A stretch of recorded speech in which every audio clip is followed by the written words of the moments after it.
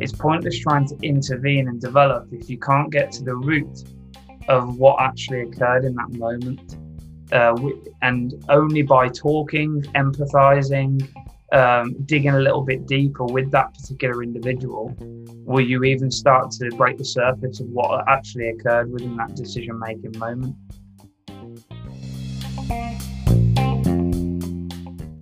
Welcome to episode 5 of the Coaching Discourse, hosted by myself, Dr. Anna Stodter, Laurie McDonald and Derek O'Riordan.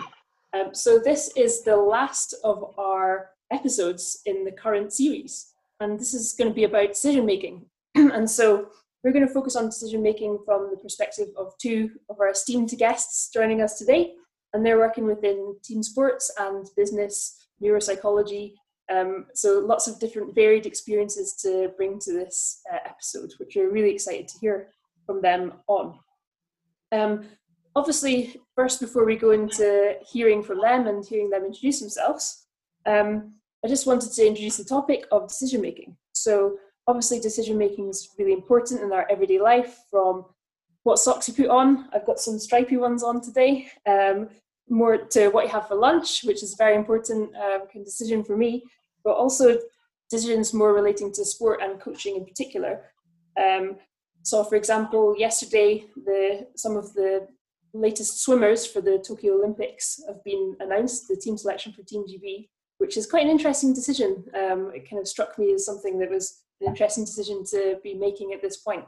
And these are all just different examples of some kind of decisions that we make day to day, and it would be interesting in this episode to hear more about some of the processes that underpin those decisions, or not, as the case may be. So we're really aware in putting across this topic that there are different schools of thought on decision making, and so we thought we'd invite two guests from different contexts to find out what they think about it. Hopefully they'll be telling us some interesting stories along the way about how they've helped others, be that athletes, coaches, or even business executives, make better decisions, or indeed enhance the art of their decision making, depending on their approach. So without more chat from me and without me putting too many words in their mouths, I'd like to hear from our two guests. So Mike, would you like to introduce yourself first, please? Yeah, of course. Thanks for that very kind introduction, Anna. So Mike Ashford, currently and very recently moved across to Coventry University and taken up a lecturer position there after spending 10 years at Leeds Beckett as an eternal student. Also, my experiences are very much from a rugby union basis, and have later moved into coach development across a number of sports. Thanks, Mike. So Kerry, do you want to introduce yourself as well, please? Yes, my name's Ceriann Davies and I am a consultant. I work mostly in business, a bit in high performance sport, but politics and the arts as well. Started off as a lecturer, then moved into neuroeconomics, and then across into high performance sport in Australia and then the GB system. And now I just do my own thing as a consultant, and most of my work is in decision making.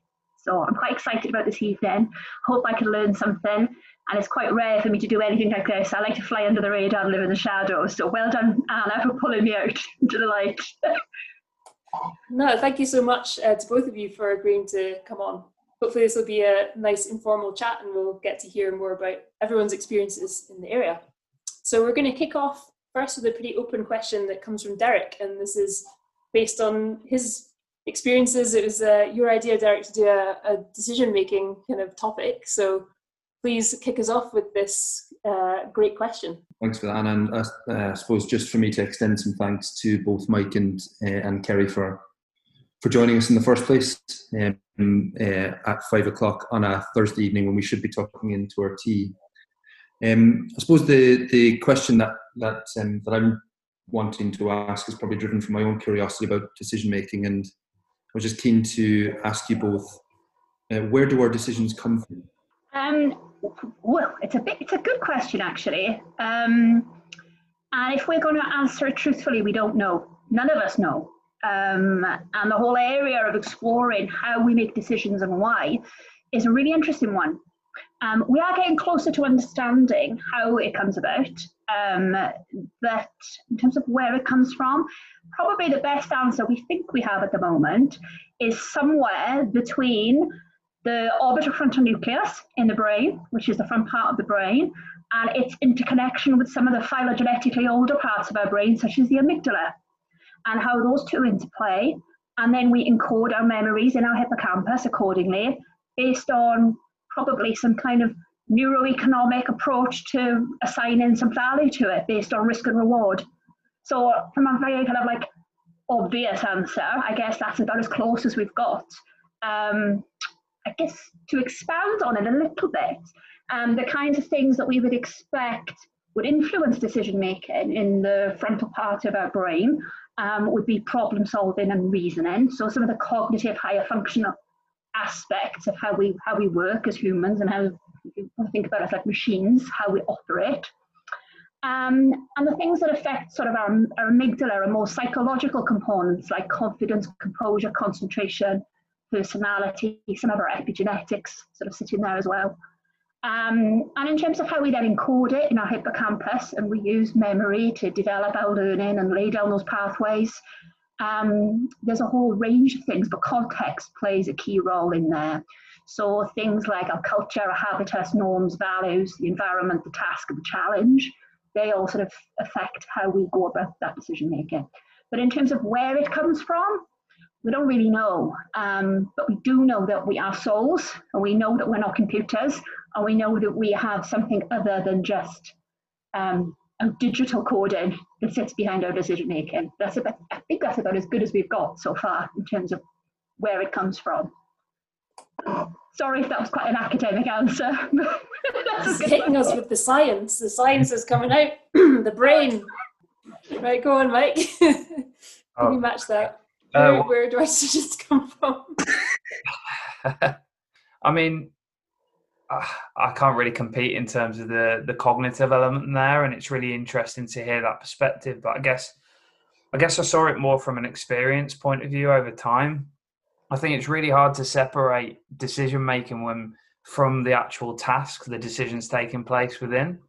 So our decisions initially come from the tasks that we're placed within, whether that's just out of coincidence or from a parent's decision to ask a child to do something. And over time, those tasks provide different demands and different opportunities to those people to move in a particular way, to think in a particular way. And I guess I just wanted to touch upon the components then. Well, the task then offers some information. That person is then required to perceive or recognize particular elements of that information, and that can happen visually, audially, and even in terms of haptically with like feel and touch and sense. And I guess it then comes to the ability over time, can that person predict or anticipate? Can that person notice global element of perception, more discrete information? And a word that I might touch upon a few times, the idea of salient information, that we know that experts can recognize salient information from a still frame. So that builds up over time, interacting with that task. And I guess whilst perception and recognition is extremely important, it's no point in perceiving or recognizing something without having the capability to act on that. And I think when I talk about capability, sometimes capability can be misconstrued for just technical and physical. And I think where I come at it from is the capability is not only the technical and physical, but the knowledge base. Not only knowledge of and about, but also the ability to use context and knowledge in the task. So I think I always start with the task and then build outwards, if that answers the question. Yeah, for sure. I suppose it's a question that I'm keen to drill down on between both yourself and Ceriann. And Ceriann, I might pick you up to just clarify what neuroeconomics is. But one thing that I'm starting to become interested in is what mediating role values, beliefs, assumptions play in the way in which we make decisions, not just as people in everyday life, but potentially as athletes. I'm thinking of things like risk, or coaches around how they treat the athletes that they've got, or when they make selection decisions, when they choose to bare their teeth, for example. So I'm just keen to explore to what extent those values, beliefs, assumptions that we hold dear as human beings, based on the way in which we view the world, how they influence the decisions that we make as well. So Kerry, can I come to you just to clarify what neuroeconomics is to start with? Yeah, it's the study of, well, it's 3 combined disciplines, effectively. Neuroscience, how our brains are effectively working. Economics, from a basic utility point of view, what adds value, what works. And psychology. So how do we operate as human beings? What drives the decision making? So it's a relatively new field, actually. It's only been really studied for about 20, 25 years, and it's got some decent teeth, as you put it there, the last 10 years. So if we take those 3 combined disciplines, economics, neuroscience and psychology, and combine them, tries to formulate a view of how we operate and why. What resonated with me as soon as you asked that question is I'll refer back to one of your earlier episodes with Dave, Andy and Vinny. I mean, not to use the words again, I'm sure you get thrown down people's necks at the moment, but the person's ontology and epistemology is extremely important when we actually look at decision-making as a concept. And I think what Kerry said earlier about we don't know, and I absolutely love that, and I'm absolutely on board with that when it comes to decision making. We have a view of reality around how decision making might work, and that will then inform how we go about making sense of what decision making is. And we know that decision making is littered with different views about that, and those views might be formed in unchallenged assumptions, or they might be informed from a specific paradigm and way of thinking.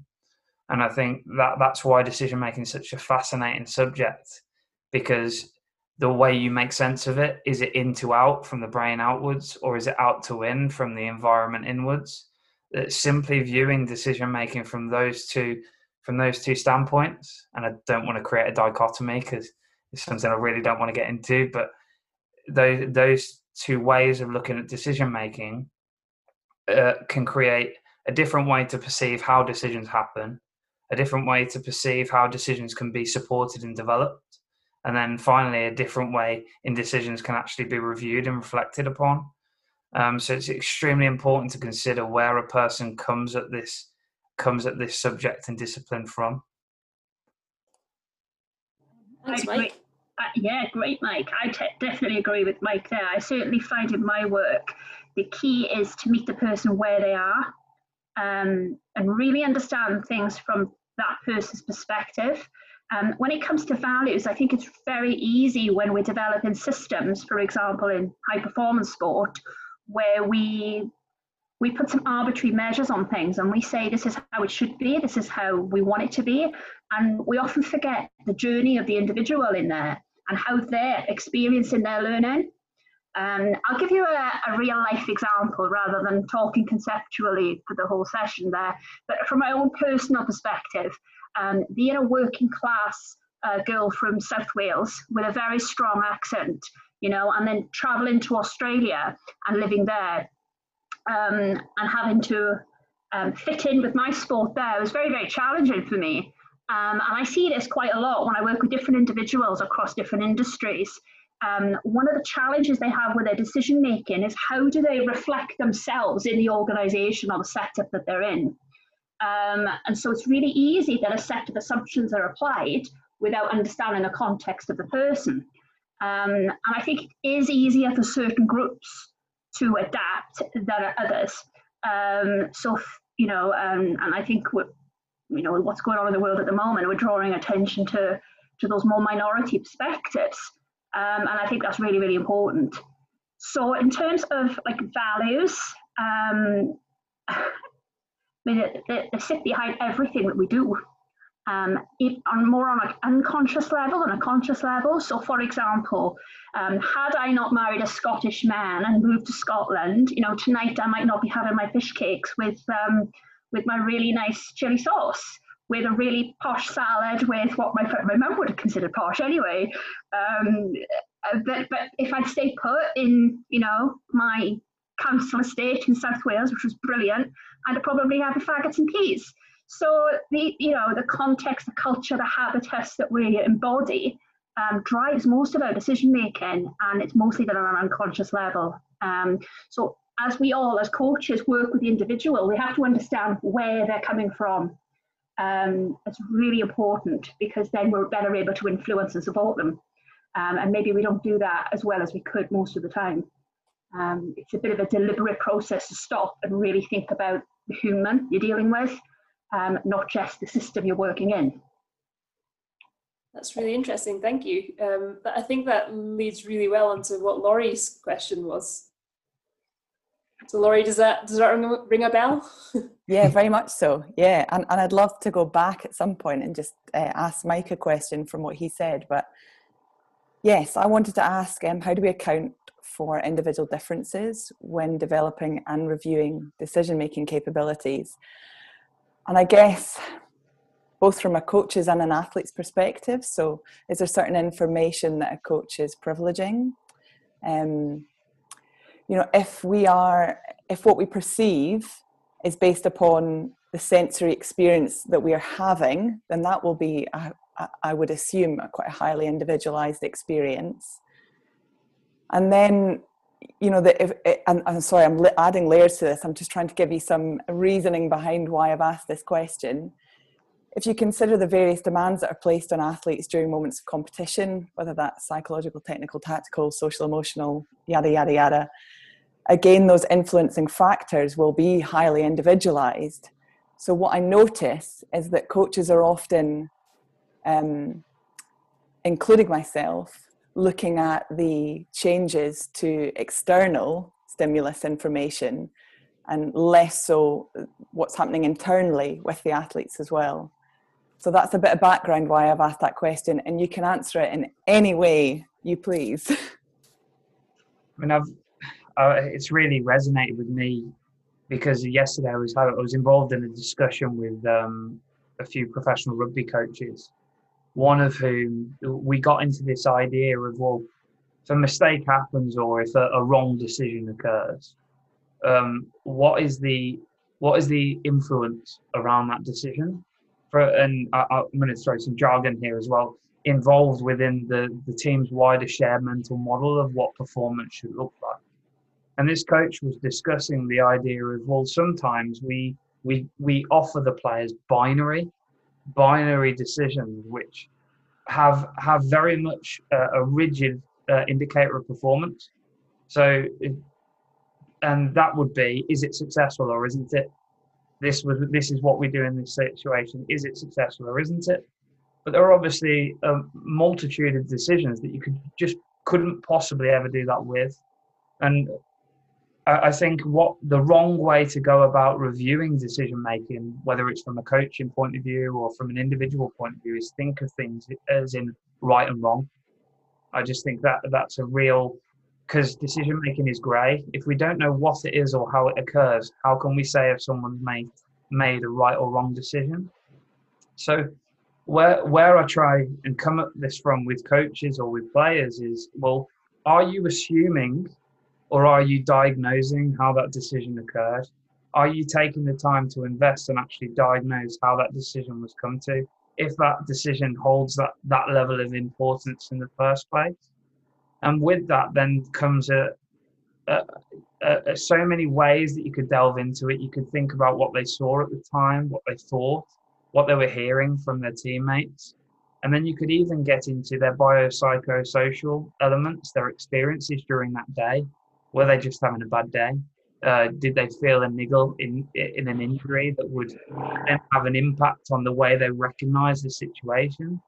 So what I'm trying to get at is that when we review and when we seek to develop an athlete's decision making, it's pointless trying to intervene and develop if you can't get to the root of what actually occurred in that moment.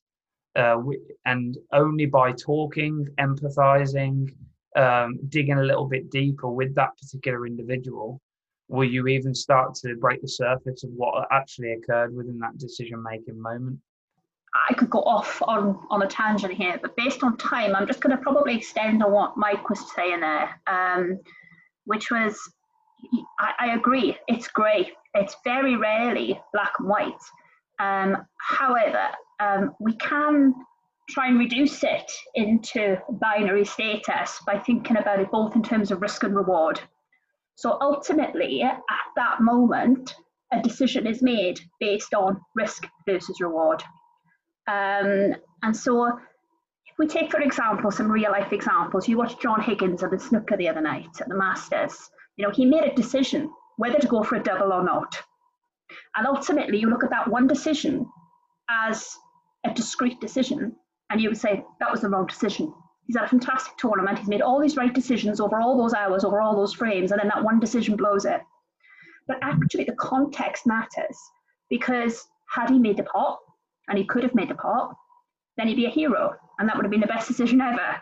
And also, you know, when I work with people, I think, look at big wave riders, for example.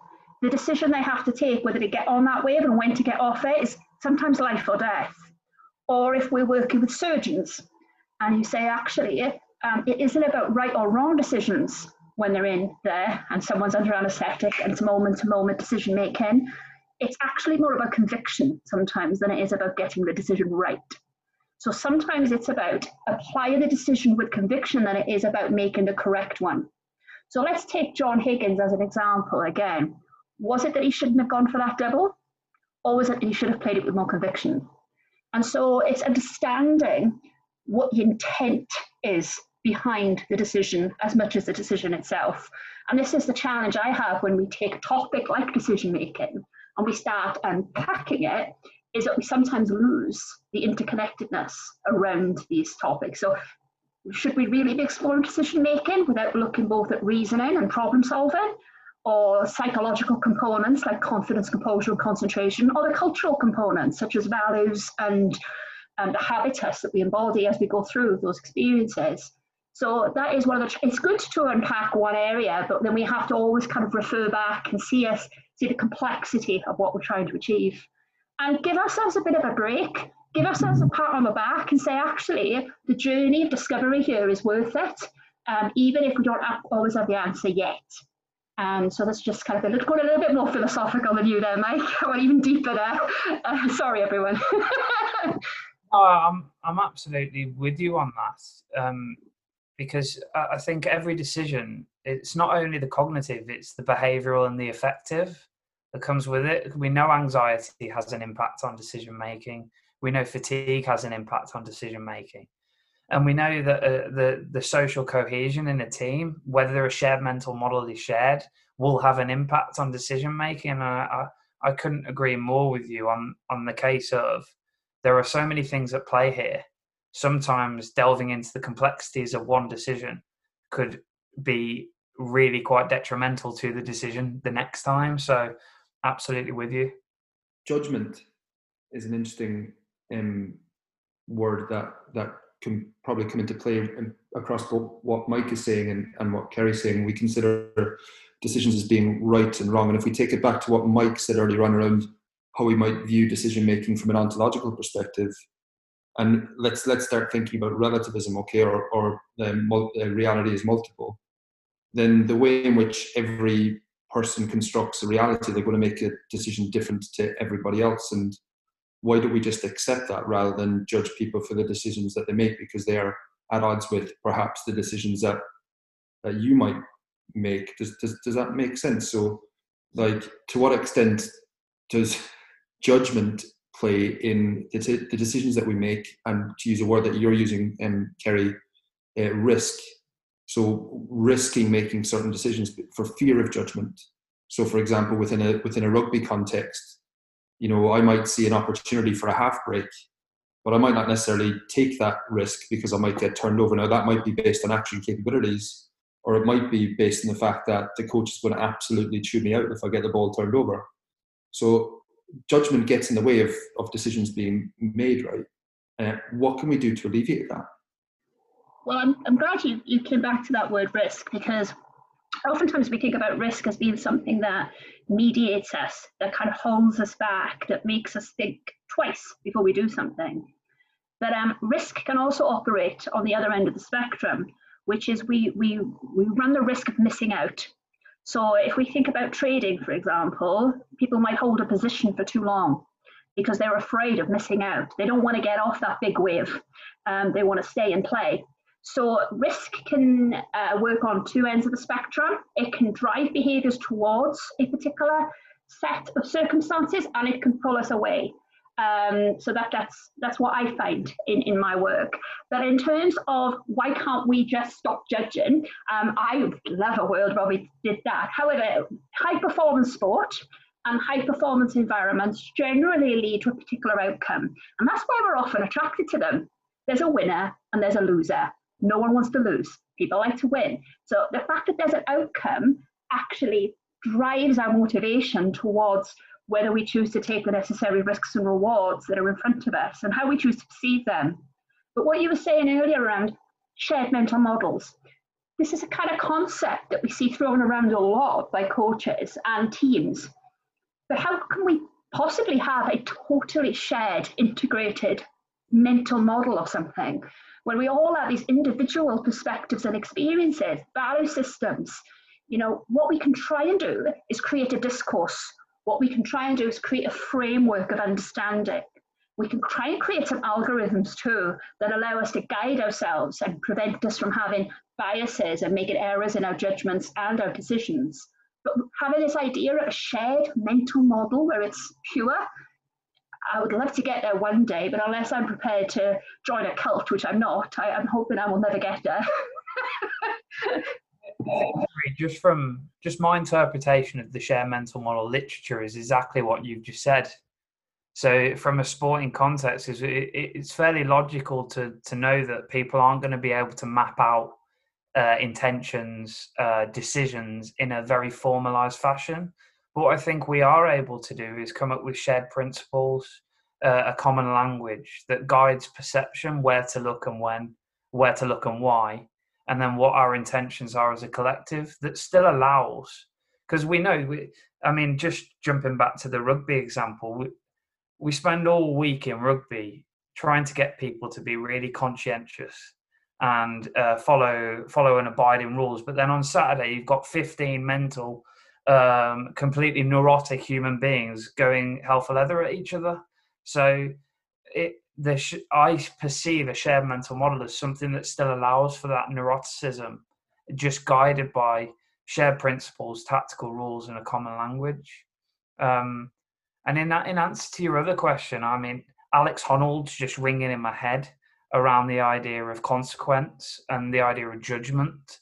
I don't know if any of you have seen the film Free Solo, but it's just a fascinating example of someone who is literally planning the most crazy venture to climb a face without any rope, completely free, and planning every move. But then when he's actually on that mountain, it's so intuitive, it's so based on feel, it's so you've got two completely different ways of making decisions, both involved in the performance of the same task. Whilst he's getting complete and utter judgment from his fairly new girlfriend, and I think it's a real nice lived example of exactly that thing around fear, consequence, and judgment. So I advise anyone listening, if you haven't seen it, get Disney Plus and give it a watch. I promise I'm not on commission. Other streaming services are available. And so, yeah, I agree. Free Solo's a good watch. Definitely look at that. So, Laurie, coming back to you, because you had a point to come back on something that Mike had said, I think. Yeah, it's now a different one. I feel like we've moved to a different place. I'll maybe get there eventually. It was just to go back to this idea. So in your paper, Mike, you discuss these various perspectives around decision making, and the crux of the difference between them being the role of cognition. So if I think about the sport that I've predominantly experienced in my life, which is sailing, I think the coaches I've worked with have viewed decision making as a cognitive process, and we, again, in my experience, have developed real knowledge of the sport, knowledge of the race. Rules of thumb are quite typical, shared mental models, all that sort of stuff. So what are the risks involved in rules of thumb, in shared mental models? Just to go back to what Kerry and yourself were discussing earlier. I think in regards to the crux of the debate being cognition, some perspectives at the moment may be moving with that, which I find difficult given the ontological basis of that, but I don't think that's an argument to really get into tonight. But in regards to the question, I think the issue is with rules of thumb and heuristics. You look at human behavior throughout history. Some of the biggest successes and the biggest failures of human behavior have been based on heuristics. So, for example, we look at the the economic crash of 2006 based on the housing market. People just did what they always did because they still received the same credit for what they were doing. Heuristics, so bias after bias after bias, when we're not actually looking at what was actually going on. So I think there is always a danger with rules of thumb and heuristics if you're not willing to be critical of those rules of thumb. So if we apply it to tactics, rules of thumb might work for, say, England in the Six Nations, because they know that it will unlock their opponents. But they might have the critical nature to look at those heuristics and say, they're not going to work. Those rules of thumb aren't going to work when we come up against the South Africas, the Southern Hemisphere teams in the world. And I think it's being conscious and aware of the rules of thumb that exist, which is, as we say, they often exist in our tacit cognitive ability. So if we are able to use metacognition and think about our thinking and reflect on those things, then we've become better able to consider how those rules of thumb can be applied, if that answers the question. It looks like Kerry had some thoughts on what you were saying there. Yeah, a few.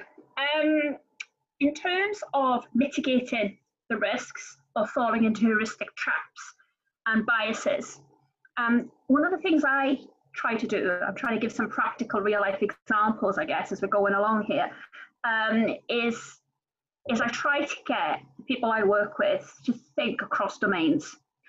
And this might feed into what potentially comes later in this discussion. So if we think about some of the trends and heuristics, as you put it, that we see in society, maybe from the 90s, 2010s, we saw the rise of the specialist. People who maybe were an inch wide and a mile deep, a lot of experts growing in lots of different fields. And then over the last 10 years, we've seen more of a rise of generalist thinking, more so. So it's a bit mile wide and an inch deep. Or if you look at Twitter and the political discourse, maybe 5 miles wide and a millimetre deep. No offence, maybe you cut that. But I think if we look back in history at the great successes, as you put it, and maybe what the future holds, this is probably going to see the rise of a polymath, where we get people who are sort of like 2 miles wide and, half a mile deep. And so what I try to do with my clients is get them exposed to different types of thinking, to get them exposed to different industries and get them to learn what they can borrow from different discourse and different ways of operating. So whilst that sounds very complicated and quite academic, it's actually really simple. For example, you could be working with someone who maybe looking at volatility trading, for example, going back to your example of financial industries. Someone is a vol trader. You might want to maybe introduce something around dynamic systems, maybe how that's applied in rugby, for example, Mike, because you working that. But then maybe take that to another level and look at how we look at weather modelling. How can that help that person interpret vol surfaces better so they make better decisions around their trades? Or we might look at the similarities between a neurosurgeon and a big wave surfer and a table tennis player. So again, is it about conviction of decision making, or is it about efficacy of decision making when they're in that dynamic process and they need the speed of decision making?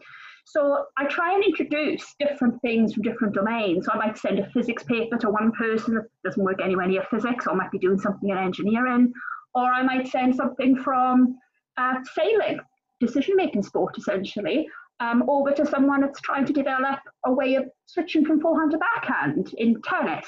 So I'm sure there's a lot that we can share, and I think the rise of the polymath is on the horizon. Maybe the next wave of enlightenment, we will see more of this. And then a lot of the specialists will find their place across lots of domains. And this idea of everyone being an expert will be debunked. I just want to attach on to that, because basically the key finding in my PhD was that we look for that decisions occur in different ways depending on the situation and the context of that situation, and within that is a certain amount of complexity based on information and a certain amount of time that's associated with the decision. So to like focus around recognition prime decision making, so Derek used the idea of judgment earlier. We know that there are decisions that are very much based on evaluation, mental rehearsal, because time's almost it's time rich. The information's complex, but we've seen it before. We know it works before. Then we've also got other situations where we're required to diagnose, but in a very rapid manner. Then we've got others where, right, I've seen it before. I've got a simple match. And I think what really refreshed me then about what you were saying is maybe the trick is in identifying the relationship between the complexity of those situations that cross across contexts. So is the police officer or the fireman, who's also the rugby coach, really quite diligent in the way they sit down and develop a tactical solution, because that's pretty much what they go through and recognize day to day in the way they deal with their workforce. And so that really resonated with me there. Yeah, and I couldn't agree more. And in fact, crossing sports has allowed me to recognize within my own, elements of training that we don't utilize enough. Like, I support coaches, I think, to include more representative design in certain areas of the training, because I think we could do more of it. So, which kind of leans into this communal language that you've written about, Mike. Yeah, sorry, I'll shut up. That was so interesting. Yeah, it's almost like it was planned, because it fits really well into my question, which was about making decisions across different contexts. So yeah, my question was, to what extent is this skill of good decision making, if there is such a skill, transferable across different contexts? And it looked like Kerry had something to say based on what Mike was saying. So maybe we'll go to her first. It was kind of, it's sort of not quite leaning towards your question, though. It's sort of going back a little. Sorry, never mind. Sorry, but it was this idea of the pursuit of synergy. So even when if I introduce to some clients that there's these different domains to explore, it's the perception of what's contextually similar. I'm sorry to phrase it like that, but in order to get transfer from one environment or one context to another, people need to perceive the link between A and B. Even if one doesn't exist, it's the perception of what links this to that which allows us to join the dots. And pursuing those synergies between this environment and that environment, or that sport and this sport, or that industry and that industry, it's the pursuit of that link that is actually quite inspiring for people. And I see people being lit up all the time that I work with, because they found a link between one thing and another that they never thought was there before. And they'll present it back to me, and I'll be like, I don't see it, but you see it, and that's the most important thing. And it really is the most important thing. So but based on what Mike was saying there, in terms of how we model, I think is where we were going there. What I try to do is try and get people to break it down in terms of how they use the data. So does the modeling allow us to consider hindsight? Is it proper historical context? Is it real data that we can use to inform decision making? Is it insight? So is there some complexity around what we're looking at, and therefore we need to interrogate this in a little bit more detail is it foresight? Can it predict what we do next? So how does it inform the heuristics and the framework that we put around the team? How does it change the way we talk about our shared mental models? How can we help predict what will come next? How do we stay agile? So we know if we've got a particular team and that heuristic won't apply, how we adapt to make sure that it does work. And then there's this oversight bit, which is just doing the due diligence. So slightly off track here, sorry, Anna, but it's just a way of sort of framing how we make the decisions based on hindsight, insight, foresight, oversight. Maybe allows us to kind of use the data in a useful way as we move from one domain to another. I guess on that, some of my work has looked at the influence of laws in rugby union and how modified laws influence the decision making of individuals and how that actually occurs. And I think just touching on what you were saying there about the foresight element, we know the best coaches in the world across multiple domains. If we look at Sergio Larabercial's work with Cliff Mallet around serial winning coaches, they identified that the ability to have vision and see into the future almost about what law modifications or rule modifications were going to come, to have the foresight to make quite deliberate off-field decisions about how their team were going to come up with tactical solutions.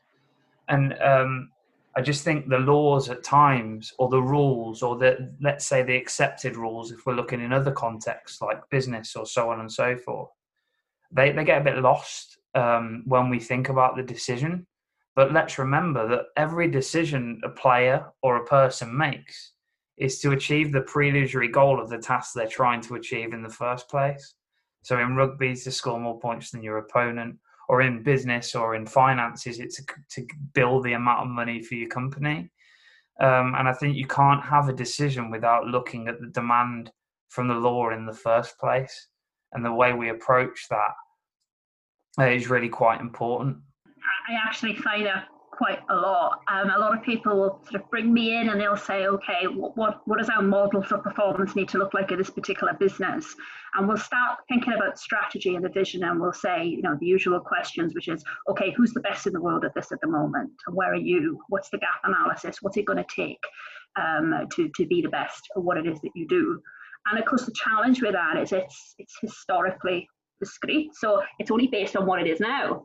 And so one of the key things with that when it comes to foresight in coaching is to try and create something unique, to try and open up the client's mind or the athlete's mind to thinking a little bit more creatively. What could it be? Not what we've got now or what someone else has done before, but what is the potential? What could we create that is unique and ours that makes everyone else chase us? And so I find it's really important to bring that as a coach, because otherwise you're only coaching to rote, you're only coaching based on what another team might be doing or what another person has done before, rather than creating something special and unique for the individual. And I think if you stay in that space, you're always working with your strengths. They're always saying, okay, what are we good at? What can we be even better at? And then what can we be absolutely world class at that is unique for us? And that'll create a unique culture. And then that's the way I think to get world leading rather than just world class. How do you develop foresight? Oh, what a question. Kerry, do you want to take this one first? Or? Yeah, I think I've kind of touched on it there. It's having an entrepreneurial and innovative mindset. So when it comes to considering what opportunities exist in a particular space, not just thinking about what exists in our industry, but what will the world be like? What are the trends telling us about the way the world is going to change? And then what will be our unique place in making this world better? And if we think about what our space is in making that world better, then we start to create a model and we start to create an idea of what could be. And I know that sounds very conceptual, but when it comes to every unique business or every unique individual, if we start asking those questions, what's the world going to be like in 10 years? What's going to be my place in it? What difference can I make? How do I work towards that? Instead of trying to compete against your peers, you're actually starting to set your own agenda. And that, I think, allows us to open up our ideas around foresight thinking more broadly and thinking a little bit more ambitiously about what we can become. So that's the way I tend to do it with people. Yeah, I think practical examples, you look at things like total football, the Fosbury flop, things that completely break the tendency of the tactical solutions that occur. I mean, I look at rugby and I feel like rugby is in a tactical stalemate at the moment where everyone plays the same way, everyone approaches the laws in the same way. Where's the original tactical solutions to look at the laws and go, you know what, we haven't played this way, let's give it a go. Obviously, there are added pressures to that with the pressures of their job. I mean, one thing I did want to touch upon, just coming back to your original question, Anna, was around, I think the best coach developers I've worked with are fantastic at looking at decision-making across contexts, because they're able to recognize the moments for learning in their practice with the coaches they work with. They're able to recognize what the learning environment looks like and what that coach is trying to achieve, and then work with that coach to better be able to achieve it. I think it's a real nice analogy around coach development, that these sports are all different with the coaches that they're working with. The demands are different, yet the how and the pedagogy and the why, the reasoning behind the coach's decisions remain the same. The theories that underpin them, the values that underpin them. And coach developers have this amazing knack of recognizing that and perceiving that and then intervening. Yeah, just really quickly to touch on that, because you've really hit a nerve there.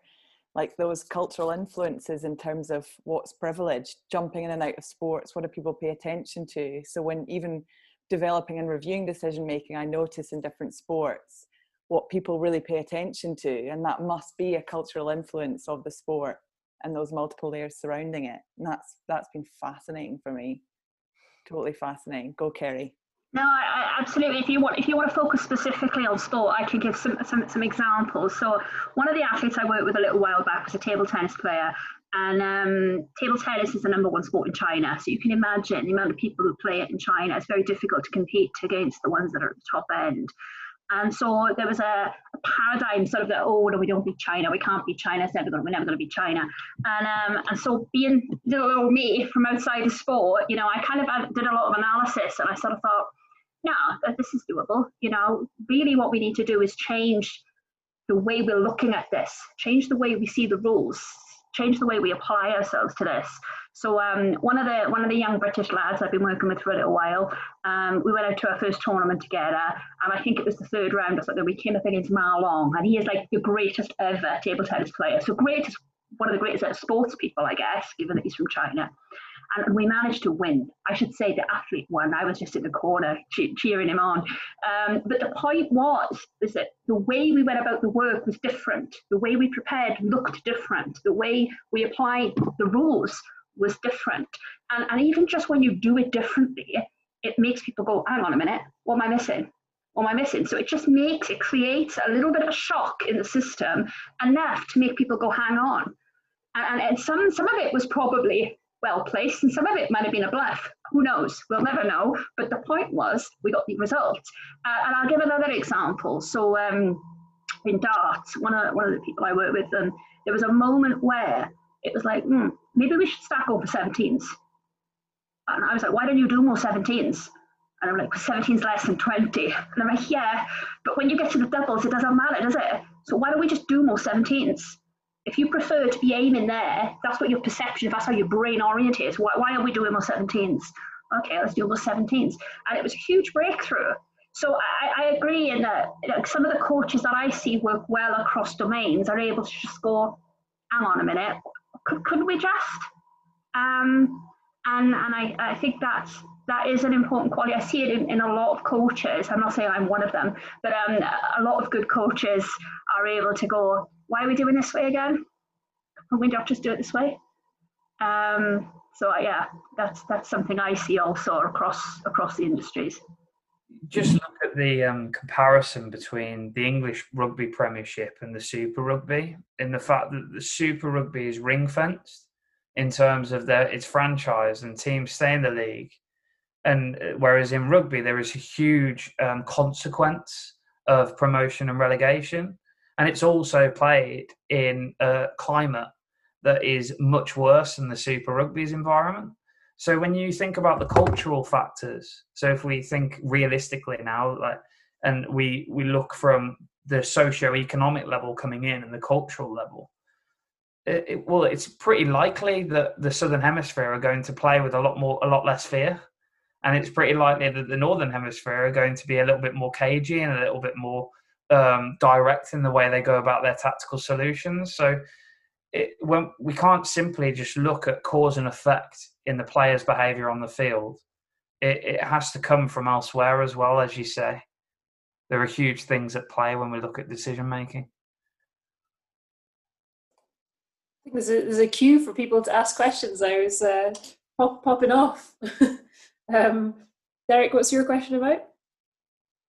Well, one is just an interesting observation with what Mike has just said, and we talk about risk and we make decisions based on not losing games rather than going out to win games, which I think is the difference as well in Super Rugby. So teams go out with the intention to win. I think teams in the Premiership go out with the intention not to lose, which completely changes your decision making and your relationship with risk in the context of those games as well. But I was actually wanting to go back to what Kerry was talking about in terms of foresight and entrepreneurialism, and maybe just also building on what Mike was talking about earlier on around recognition prime decision making, and maybe touching on classical decision making as well. But what extent, or what influence do you think intuition has on decision making? And I know, Kerry, you talked about perhaps not coaching people to be better decision making or coaching decision making, but do you coach people to be more in tune with their gut or their intuition, which in turn may allow them to become more effective decision makers? A bit of a random question. It's a great question. You know, a lot of people, I guess, that work with me, they go, "How do you know that? You know, like how do you sense that? You know, you've got a crystal ball back there," and actually, there's no voodoo involved. It's just a lot of hard work. I spend a lot of time watching and observing. I spend a lot of time taking the notes, doing the due diligence, and analysing performance to a ridiculous amount of detail. And so that's part of it. But what I try to do, I think, answering the second part of the question there, do I try to coach intuition? What I try to do is get people to better understand and manage themselves as performers. And by better understanding themselves as performers and then managing themselves as performers, generally they get the best outcomes. And that journey of better understanding themselves has many, many threads. So understanding yourself as a performer, you have to first understand who you are, where you've come from, why you are where you are. And so it does go quite deep. And so I have to pick. I mean, I'm very lucky. I get to pick my clients rather than them picking me. But I pick my clients based on who I believe is ready to go there, to really explore who they are, where they're from, where they are, and where they want to go next. And by being open to that and understanding then how we perform and why we perform the way we do, that gives me an in. It gives me a very good base of trust and respect with the person to try and influence them and nudge them and prime them into the direction of travel where it's going to lead them to the best success. So I'm always very aware that they place their souls in my hands, and that's a huge privilege, and I have to treat that with a lot of respect and discretion. And so it's a very special journey for me when I work with someone. And in a way, I feel kind of sorry for a lot of coaches that are in systems, because there's a lot of framework now around how coaches are meant to engage or what they should and shouldn't do. But for me, as an independent consultant, I'm giving myself the freedom, and I'm being very open with the client about the fact that we're going to dig deep here. If there is something going on in your life that's going to impact your performance, it's my business. And if you're not prepared to allow yourself to make that my business, you're not ready for this type of coaching, and that's fine. There's millions of coaches out there. So that's kind of, it sounds a bit disciplinarian, a bit authoritarian, but it's actually with the right heart and with the right intent in mind. So I'm hoping that people are not just better for my coaching, but they're better having better people for having done it. That's where I'm at. Just on that, I thought that was fantastic, and I mean, my first way of doing things. You can tell I've just come out the end of a PhD. Is to think about a theory that relates to what you're discussing. It's very much the way I draw things out, and I love old literature that still remains prevalent. And I think Anderson's work that looks at knowledge and this difference between, so he separates knowledge between procedural and declarative. Procedural being the what and the how, and declarative being the why. And we know, and this is where evidence does come to the fore, we know that if you spend a deliberate amount of time working and looking at the right things, then your intuition will come to the fore. Your retention and your transfer will transfer across, and that goes for coaches, it goes for players. So we know that understanding why is possibly one of the key denominators in good, strong decision makers. And one only needs to read Daniel Kahneman's work just to find that. And I think that's really jumped out at me there. That why, that in-depth look at the problem. Yeah, I'm a huge fan of Kahneman as well, obviously, from an economic perspective. I absolutely agree. Some of the older literature can tell us quite a lot. Even when we think about the old ideas around intelligence, like crystalline intelligence versus fluid intelligence, and going back to what we were saying earlier about working across domains, I think revisiting some of that stuff is wise. Yeah, I agree with what you're saying there.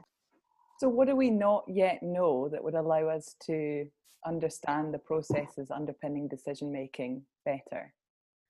Well, the idea of having this universal sense of mind, and I know that's very theoretical, but we still don't know so much about who we are or what we're here for.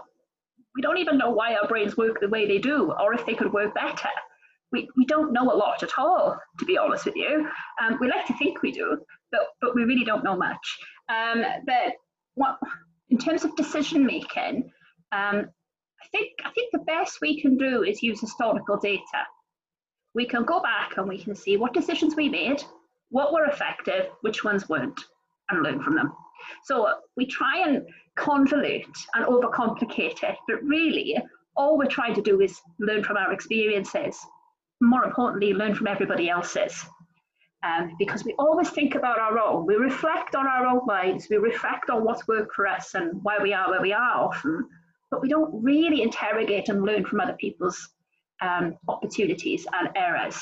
And so I think if that's the bit we could probably do better at, is interrogating one another's decisions as much as our own. So I think that could be a decent way forward. I make bad decisions every single day, and I'd be happy to share them all with you. I had a leftover mince pie earlier. That was great content. Best thing you said all evening. Mike, can you match that? Oh no, not at all. That was brilliant. I guess for me, what my view of the world is, I'm an out pragmatist. And I find value in things that are practically meaningful and practically useful. And by practically meaningful and practically useful, I mean, do they work, and is there evidence that they work? So people are very quick to disregard the old, but the old is there to allow us to now explore things and make sense of things as we do. There's that amazing phrase, we're simply dwarfs standing on the shoulder of giants. So I'm very lucky to research something where there are three quite well-founded and solidified perspectives of this problem in sport. So therefore I was able to integrate the three, much to the dismay of other people, I guess. But with that is, let's look at what is practically useful. We don't know everything. And the fact that we don't know everything, use it as an opportunity rather than an attempt to say, no, I'm going to be quite objective about this and say, this is the way people make decisions. And I think if we are better able to look at the fallibility of decision making, which it is, because we are simply making assumptions through our own conceptions of what decision making seems to be. Well, we need to embrace that fallibility and then find out what's practically useful. And that is pretty much my perspective on things. I'd agree with that. I think we are dwarfs sitting on the shoulders of giants. But I think what we could also do is bring a bit of ego into it a little bit and say we could be giants, because we don't know if we are or we're not yet. There will be people that look back on the decisions that we all take here, maybe not on this podcast, maybe, who knows, but maybe look back on us in 20 years' time and say, they did that quite well, didn't they? We wouldn't be where we are if they didn't do what they did. Look at that Alice doctor. Look at her. Look how she skimmed over that mince pie bit. The point, amazing work. So but the point is that I guess we are our decisions, aren't we? That's all we are. We are just the decisions that we take. And so I think we should embrace the fact that most of us are messing up most of the time. But we also have to recognize that we are doing some things that are great. I mean, look at this. It's a global pandemic. We're all in lockdown. And we're sitting here thinking about how we can make other people better. Right? We're talking about how do we influence coaches to go out there and be motivated to help others be great. So let's just pause a minute and just go, yeah, we're pretty good too.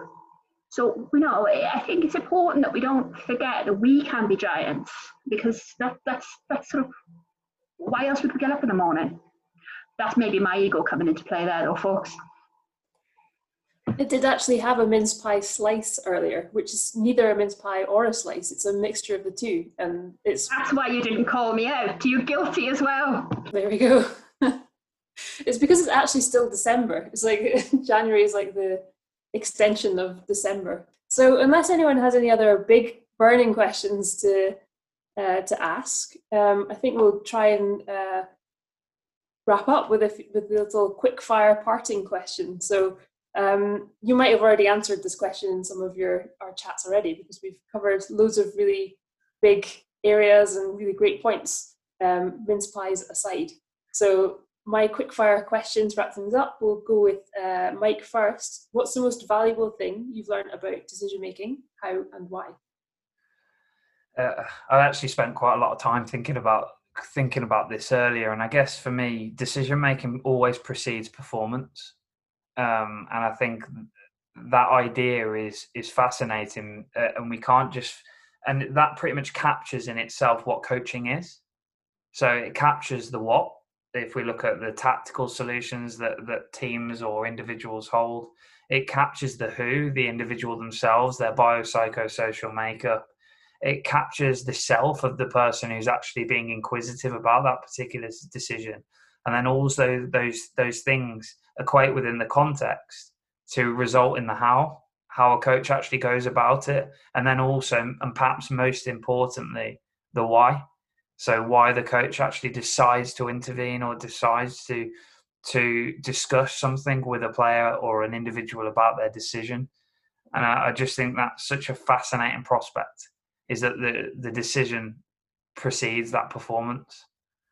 So like Ceriann said, it's we are our decisions. I think that was a real nice way of putting it. This is going to sound a little bit obvious, but we can get much better at it. We can just get better at it. It's trainable. We are very adaptable as humans, and we can just get a lot better at it. And that really, hopefully, will define our future, because the decisions will create our future. That's just it, basically. We're just going to get better at it.